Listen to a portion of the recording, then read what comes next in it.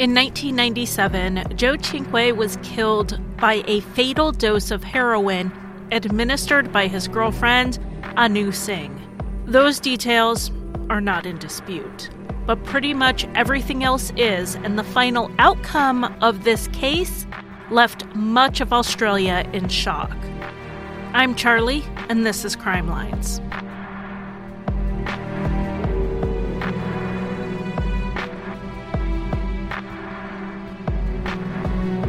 Welcome to Crime Lines. I'm going to give a quick apology if I sound a little more nasally than usual. I'm not sure that's possible, but I do have some kind of allergy cold thing going on. But I'm getting ready to leave town, and this is my last chance to record and get the episode out in time. So I'm just going to do my best. Tonight's story is one I'm not sure how familiar it will be with my non-Australian audience, but I'm sure a lot of my Australian listeners are like, this old thing about this case. I want to thank Kate Morris at the top for helping me research this case. We are talking about two people who seem to really have a lot in common on the surface, but their paths crossing was the worst possible thing that could have happened. Let's start with Joe. Joe Cinque was born in 1971 in Newcastle, which is in New South Wales in Australia. He was the oldest of two sons born to Italian immigrants, Nino and Maria. He grew up in a pretty happy family. His mother's dream was to be a mother. A defining moment in Joe's childhood occurred when he was 8 years old. The family was involved in a rollover car accident that left Maria seriously injured. Joe had actually been thrown from the car because we're talking 1979, so seatbelts and restraints weren't used like we use them today. Miraculously, though, everyone survived the crash, and Joe and his 3-year-old brother had escaped major injury. Nino had been knocked unconscious and was transported to the hospital. Maria was the most severely injured. She spent a few months in the hospital. She needed multiple surgeries on her leg and her foot. But pretty much as soon as Nino recovered, he was out of the hospital and he got right back to work. He had to catch up on bills and keep the family afloat. So Joe was 8 and his brother was 3. Without their parents fully available to them, Joe really jumped in to help. He would do whatever an 8-year-old could do, which included running laundry and prepping easy meals for himself and his little brother. Maria believes that this carried over into Joe's adult life, where he was always the caregiver in his friendships and in his relationships. So when a needy girlfriend came around, he would jump in and try to take care of her. He didn't really date a lot in high school, though. He was really busy with sports in school. He was considered a bit of a late bloomer. He went to college majoring first in architecture, but he loved the outdoors. And this idea that he would be stuck in an office for the rest of his life didn't really inspire him. So he switched to civil engineering. When Joe finished college, he took a year-long trip on his own around the world. He spent quite a bit of time in Italy with his extended family, but also went to the United States and he went to Greece. I think this trip is important to point out because Joe was often portrayed in the media as being very innocent and possibly very naive. I think in some ways he was, like with the idea that he wanted to help people and he thought he could help people. He thought that if he took good enough care of them, they would be okay. And so he was innocent and maybe naive in that way. Maybe he was a bit naive with relationships. But in a lot of other ways, he was worldly and savvy and sophisticated. People can be both innocent and naive and also street smart in other ways. It doesn't really make sense to flatten people into one characteristic like that. In late 1995, 24-year-old Joe was living in his hometown of Newcastle, and he was working as an engineer. While he was at a nightclub one night, he met 23-year-old law student Anu Singh. Now, Anu and Joe had a lot in common. They were both into sports, and they both grew up in Newcastle. Anu, though, was just in Newcastle at this point, visiting family for the holidays. She lived in Canberra, where she attended the Australian National University, which is located about 5 hours away from Newcastle. Also, like Joe, her parents were immigrants. She was 2, though she was only 1 when the family came to Australia from India, so she grew up in Australia. Anu was a good student. She was very bright. She was reportedly rather clingy towards her mother, sleeping in her parents' bed until she was 4 or 5 years old. But in my experience, this isn't necessarily a sign of any real attachment issue or a lasting one. There may have been more going on that has led to the reporting of her having early attachment issues. From what I've seen, though, she did fine in school and she made friends easily. So I'm not really sure that this attachment issue is really an issue. Where Joe and Anu differ is their teen years. Anu blossomed early. By the time she was 13, she looked quite a bit older, and she started rebelling against her family's more conservative expectations. Her father really wanted her to dress conservatively and stay home and study, but Anu liked miniskirts and hanging out with friends. By the time she was in year 10, which would have made her roughly 15 years old, she started drinking and experimenting with marijuana. Within the next year, she would start extreme dieting, even though she was already slender. When she graduated secondary school/high school in 1990, she moved to the Australian National University, majoring in law and economics. While she was there, she experienced some pretty serious homesickness. Again, that's actually not uncommon. She would call her mom constantly, and she went home pretty much every weekend, even though it was a 5-hour drive. And now flying is a bit over an hour, but that would get expensive really quickly. But she did it anyway. Anu decided that she needed a year off of school, so she took off the following year, returning in 1992. Anu completed school, though over these years she was at school, her disordered eating became more severe. She started exercising excessively while alternating fad diets. She began getting into heavier drugs like cocaine and speed, both which will suppress your appetite. She was becoming fully obsessed with her body image, which was distorted in the way it usually is when people have serious eating disorders. She thought areas of loose skin were fat, and she wanted to get rid of them through liposuction. She also began a very serious relationship with a man named Simon, and they even moved in together in 1995, though even at the time, that didn't seem like a good idea. Their relationship was already strained before they moved in together. This situation didn't last long, and Simon moved out after a fairly short amount of time.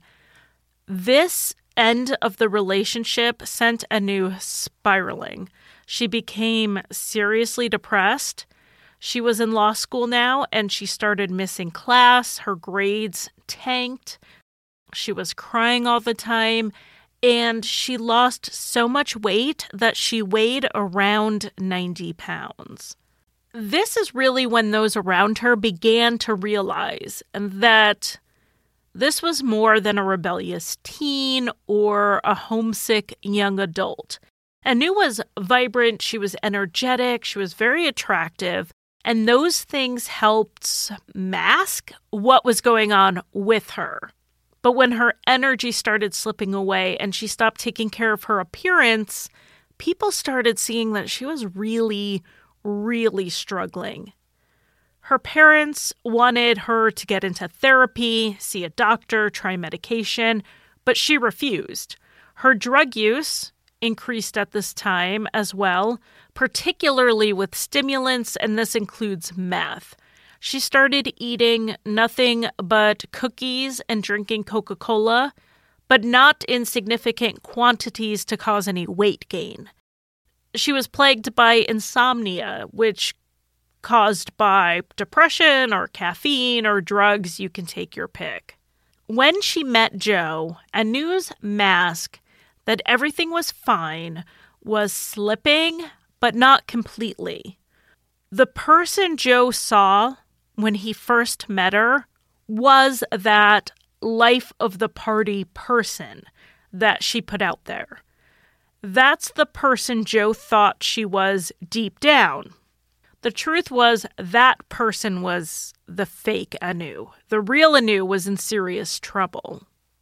Joe and Anu's relationship started off pretty intense, even with the 5-hour distance.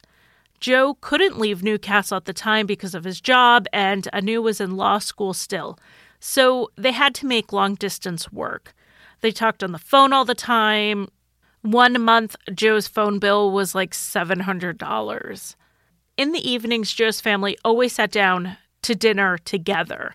Now, Maria didn't care that her sons were grown. If they were home, they were having their meal together.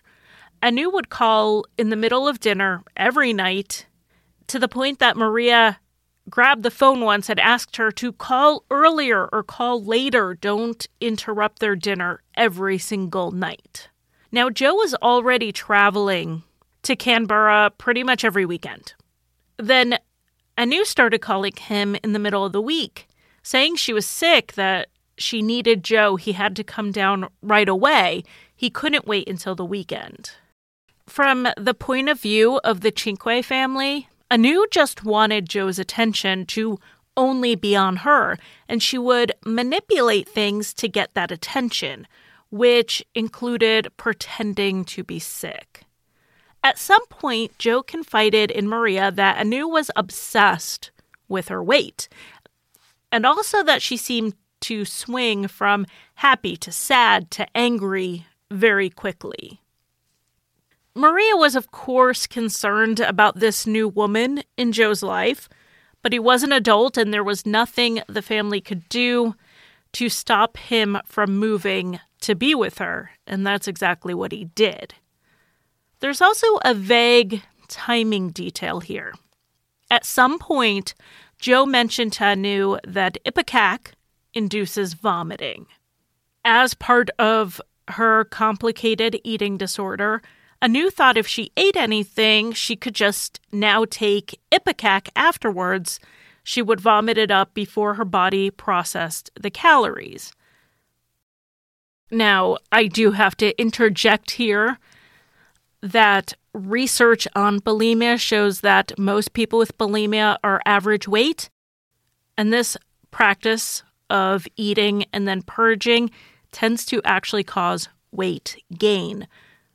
So anyone out there who hears this and is thinking, oh, Ipecac, no, it not only will it make you very sick, it doesn't work. So I just wanted to put that in there because I know talking about eating disorders can be triggering to people who are already struggling. So this method doesn't work. Don't bother trying it. So Anu started experiencing some health issues. She became convinced that she had a muscle wasting disease that was somehow caused by the Ipecac because her symptoms, she thought, started the same time she started taking the Ipecac. Now, symptoms of a muscle wasting disease. We have muscle twitching, aches, pains, weakness, fatigue. So guess what severe eating disorders also cause? What were very likely the physical symptoms of malnutrition, Anu blamed on a muscle wasting disease. And she believed it was fatal, even though doctors couldn't find evidence of this disease. But because she believed the Ipecac was causing the disease, and Joe told her about the Ipecac, clearly this muscle wasting disease was all Joe's fault in her mind.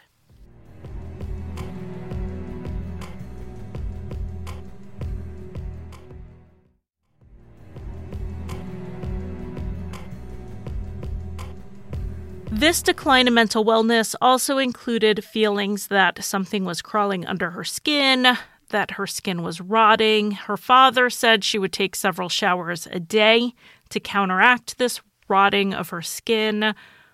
But it's actually pretty hard to say how much was a hallucination from a mental illness, or if she was in some type of withdrawal from a drug she was taking, or the hallucination was drug-induced. This is one of the reasons why dual treatment centers that focus on treating mental health and addiction are so necessary for many people. You really can't treat one without treating the other because of how mental illness and substances interact with each other.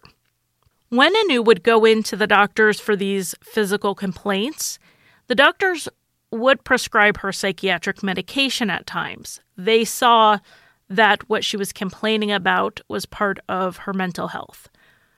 A common side effect of some psychiatric medications is weight gain.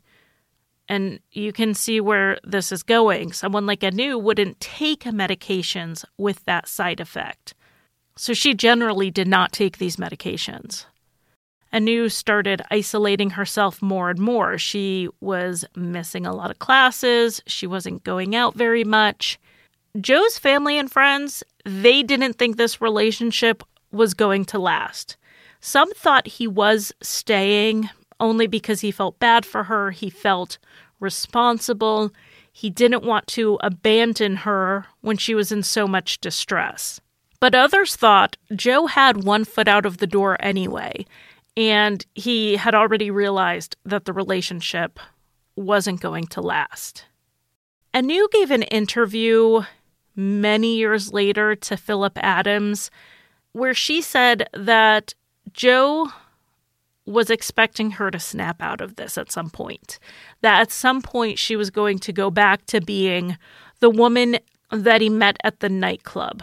She just had to try harder.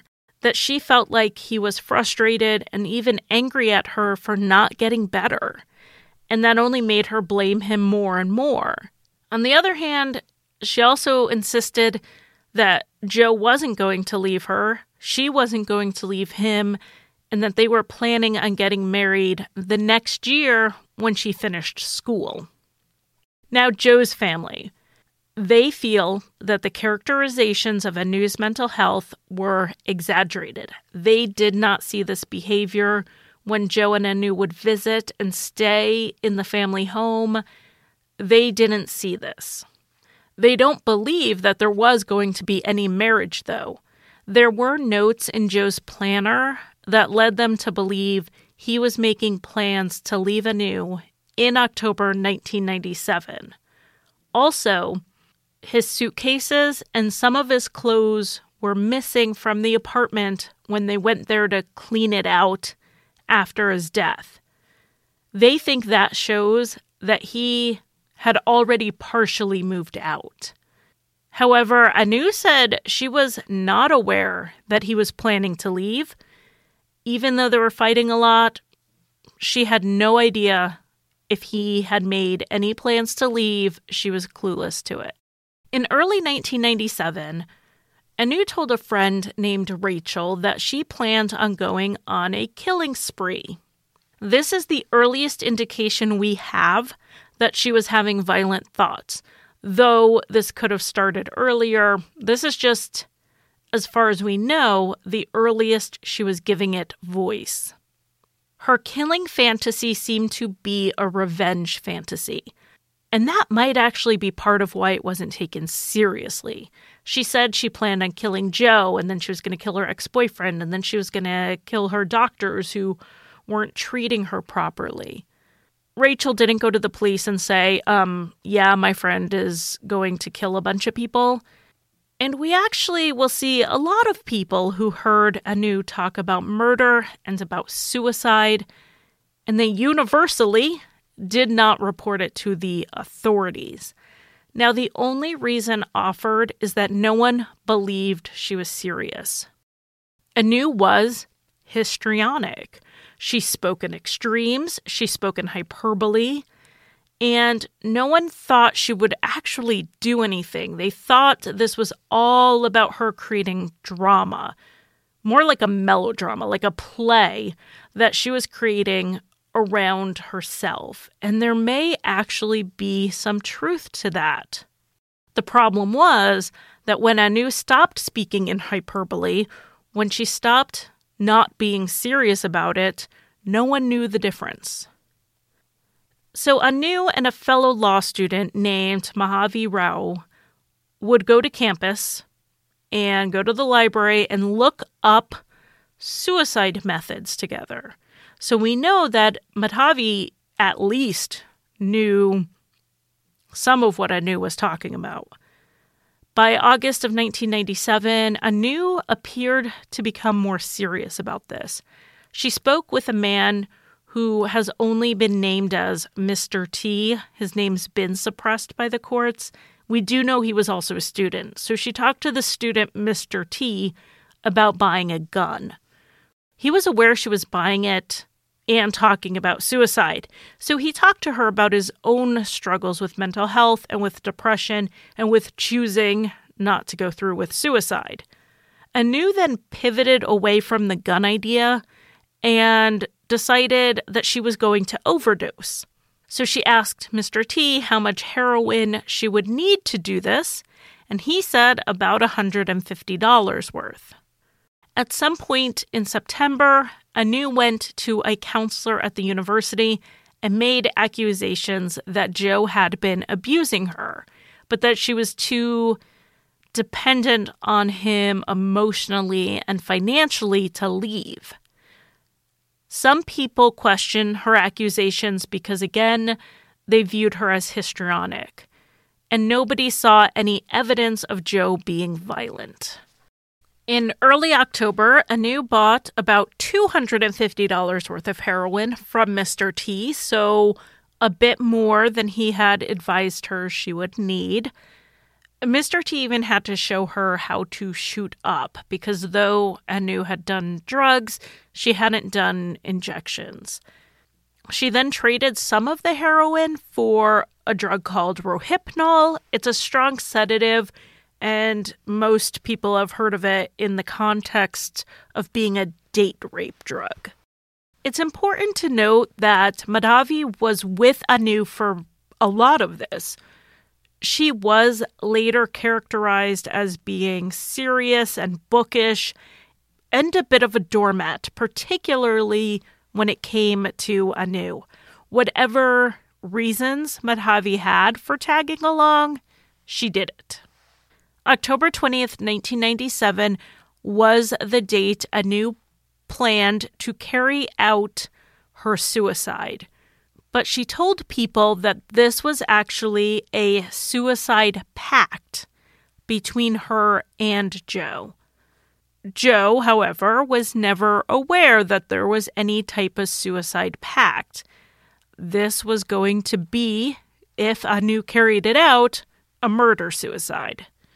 Madhavi knew about this, and she helped invite some of their fellow students over to Anu and Joe's home for a dinner party.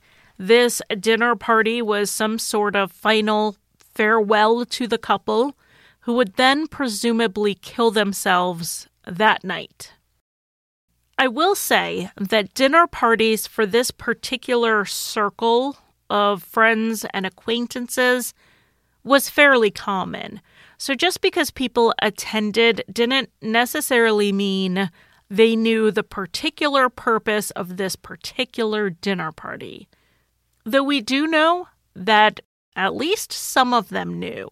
Obviously, since Joe was unaware of this so-called suicide pact, it must not have been overtly discussed at dinner. And Anu knew that Joe didn't know. So that's where the Rohypnol comes in. She slipped it into his coffee that night. The plan was that while he was unconscious, she would inject him with a lethal dose of heroin and then inject herself. For some reason, that night she couldn't inject him. I read that the heroin had congealed, which isn't something I knew could happen, but my knowledge of heroin is limited. So Anu repeated this entire production 4 days later on a Friday night. The same people were invited to the dinner party. And Anu seemed to be in a great mood this night, better than usual. She had taken a small dose of the Rohypnol herself, which really just, like any sedative anxiety medication, it took the edge off, but she didn't take enough that she was rendered unconscious. But like she did on Monday, she put enough in Joe's coffee that he was unconscious. Around 3 a.m., all of the guests except Madhavi left.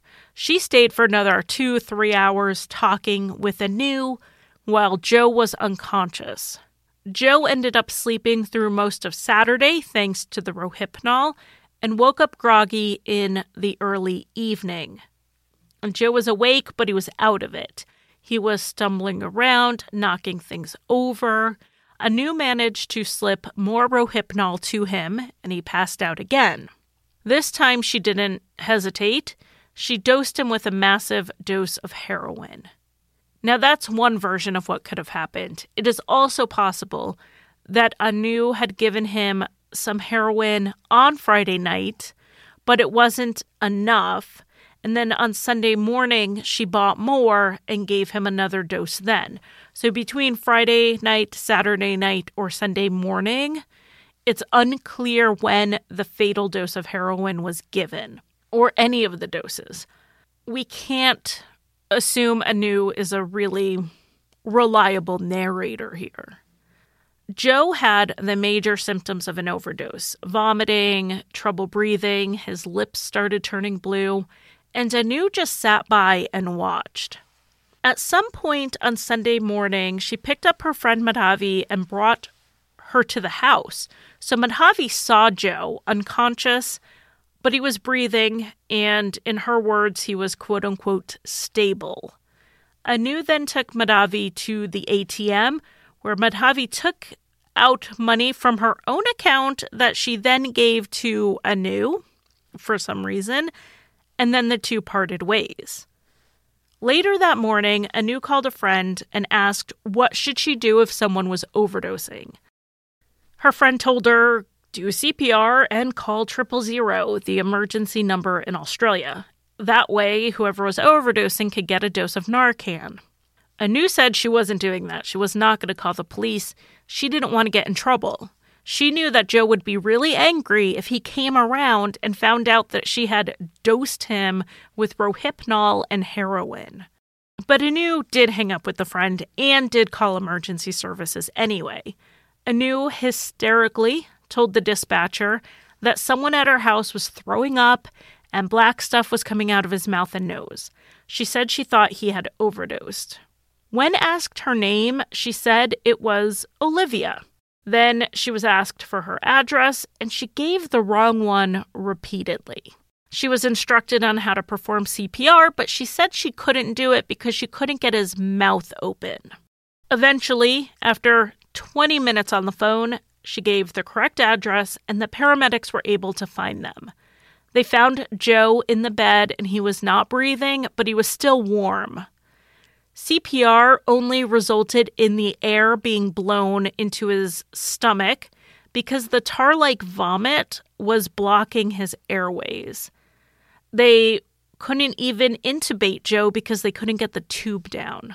Anu told the police about the Rohypnol, saying that Joe had taken it himself, but then she said while he was passed out, she did inject him with the heroin and a lot of it. Eventually, the paramedics realized that they're not going to be able to resuscitate him. It had just been too long, and they stepped back, knowing he was gone. Anu, at this point, lost it. She became hysterical again. She started shouting about how they were supposed to, quote, go together. Then she threw herself at his body, and the police had to physically pull her off of him and take her out of the room.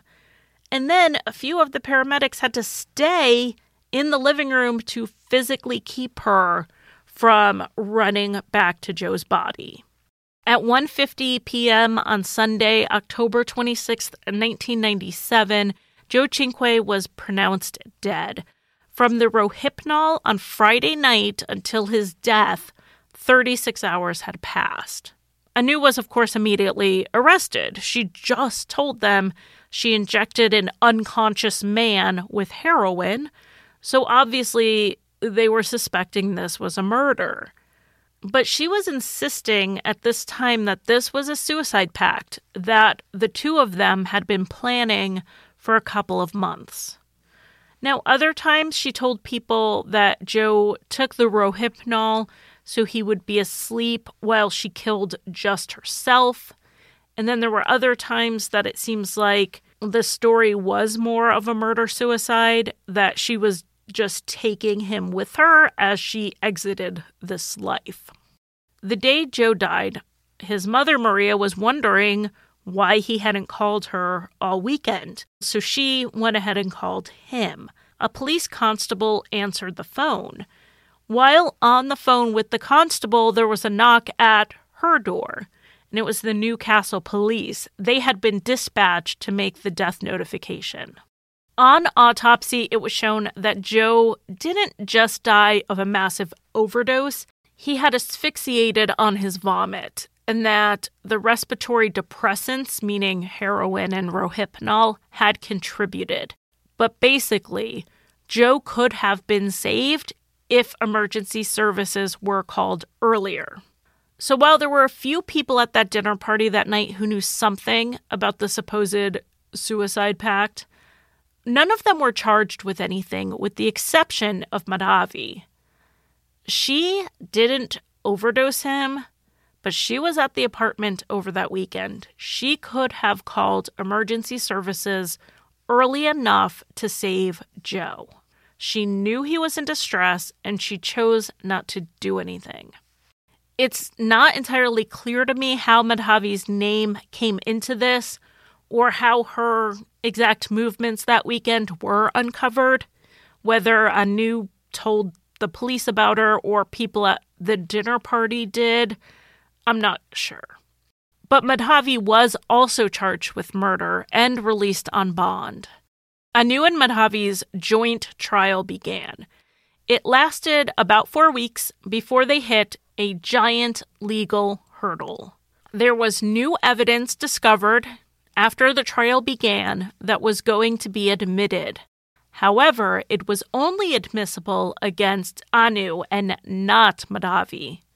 So in the John Juka case, which Insight covered nearly 3 years ago at this point, and you can still find that episode in this feed, but in that case, they had the same issue. Not all of the evidence was admissible against both John Juka and his co-defendant. But they knew that going in, so they ended up sitting 2 separate juries. When the evidence was not admissible against John, his jury left the courtroom and didn't hear the testimony, and then, vice versa. The issue here with this case is that the evidence was newly discovered. They hadn't impaneled 2 juries. They only had the one. So the only solution was to abort this trial entirely and move forward with 2 separate trials for each woman. So they had to essentially start completely over, but not entirely, because both women decided to shift and request bench trials. And both trials were heard by the same judge, Ken Crispin, who had presided at the jury trial. So he had a pretty good idea of the evidence against them going in. In early 1999, Anu's trial started. She went first.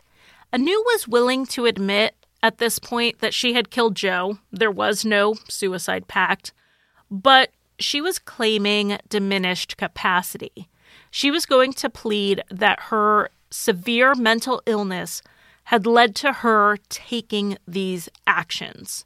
Her father gave a lot of the testimony about her mental health as a teenager and a young adult, which we've already covered with some depth.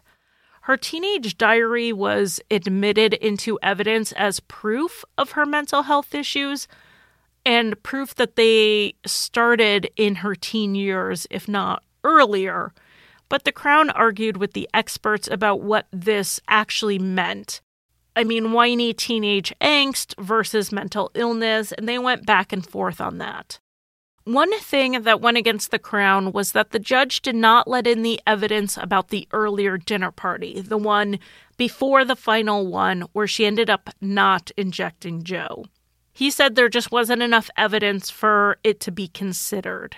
This would go a long way towards proving premeditation and also proving that there was an opportunity, there was a lapse in time where Anu could have reconsidered her plan, and she didn't.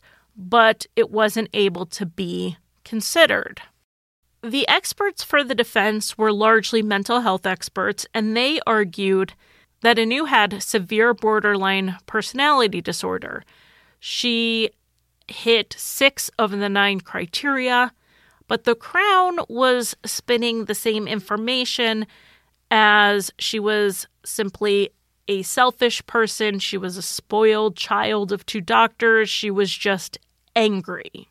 Now, something I thought was interesting here was that Anu did not have to meet with any of the Crown experts.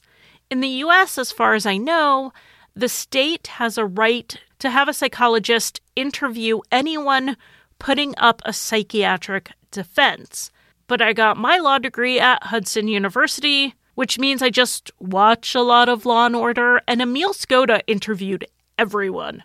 So I asked an actual attorney who went to an actual law school and worked in criminal defense. She guest hosted back during the Insight days of the show. Her name's Dominique Mix. Anyway, she said that the short answer to this is yes. In the U.S., a defendant putting up a psychiatric defense has to meet with a state examiner, though the scope of the questions asked is limited. Anu in Australia did not have to submit to an examination by the Crown's experts because it would violate her right against self-incrimination. The Crown experts had to use the tests and reports from her defense experts to give a counterview and counterpoint to her claims that she had diminished responsibility for this crime.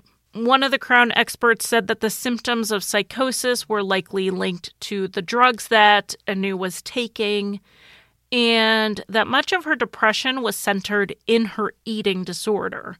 Someone with an eating disorder who takes drugs is clearly someone in distress, but that doesn't diminish her responsibility for committing a violent crime, that she knew the difference between right and wrong at the time. Another expert said that Anu's problem wasn't that she couldn't reason well, it's that she couldn't handle her complex emotions, that this was an issue of maturity. He even contended that the borderline personality disorder wasn't an abnormality of the mind, rather it was a disorder of psychological development. He said that her desire to kill herself, holding these dinner parties, and all of that was never actually about following through on the suicide. It was about creating this drama, putting herself at the middle. As soon as she got to the point in her staging where she was supposed to inject herself, she didn't do it.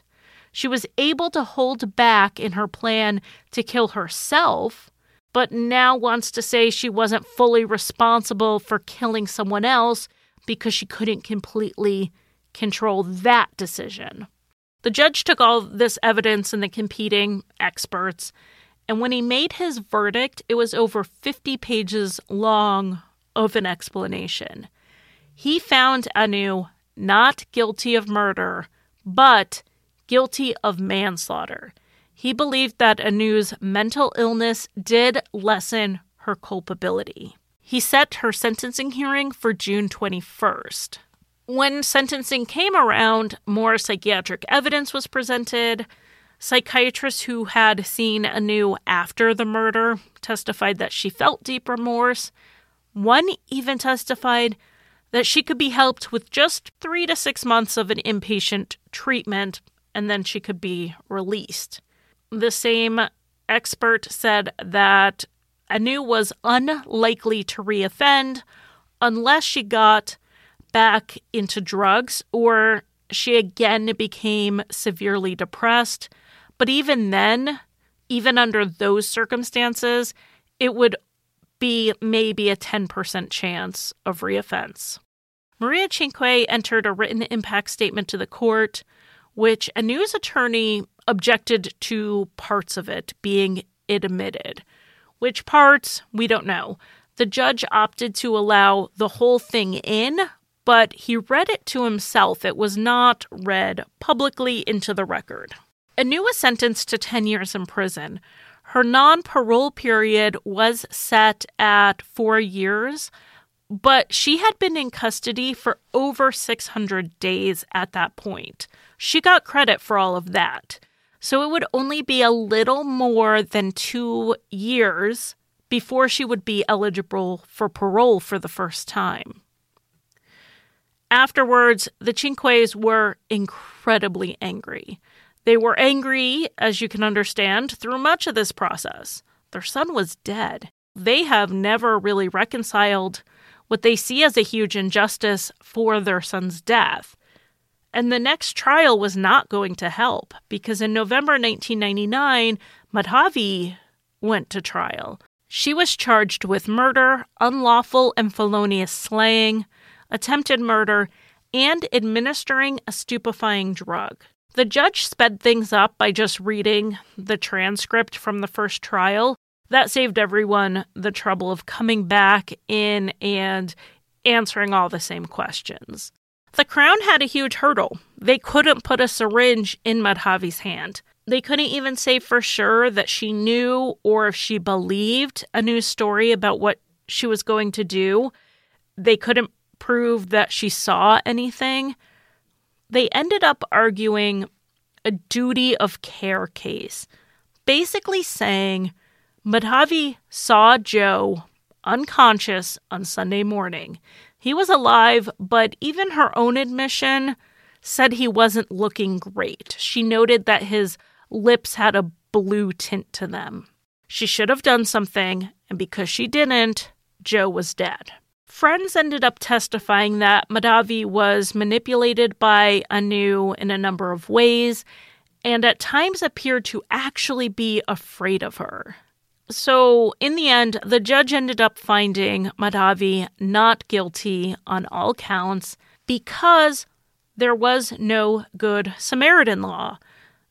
This was similar to if you saw someone having a heart attack and you kept on walking. You aren't guilty of murder because you don't have to stop and help. It's not illegal to not help someone. And there was nothing special in Madhavi's relationship to Joe or to the situation that put her in a place of being responsible for his care. So Madhavi was now completely free to move on with her life after this. Now, 4 years after Joe's murder, 2 after the conviction, Anu was up for parole. Maria Cinque insisted on going to the parole hearing.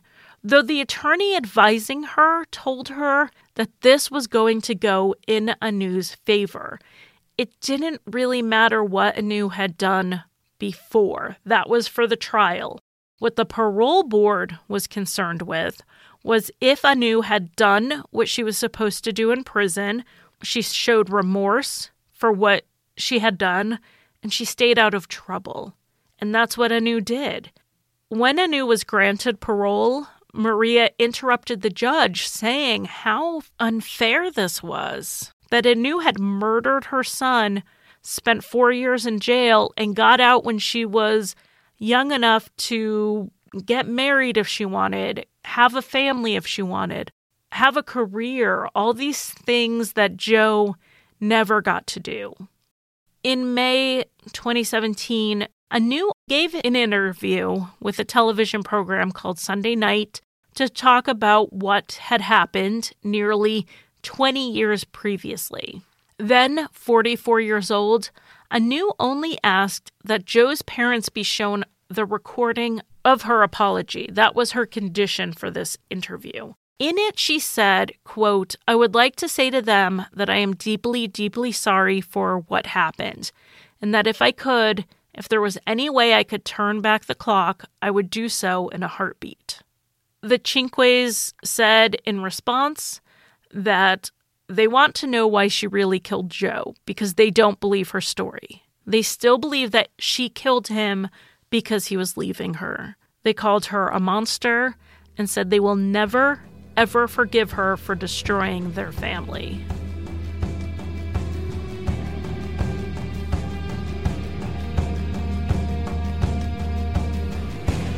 Crime Lines is made possible through support through Patreon. For $1 a month, you get every episode 2 days early and ad-free. For $3 a month, you also get an exclusive bonus episode. Another way to support the show is to simply share it with a friend or on social media. Thank you for listening.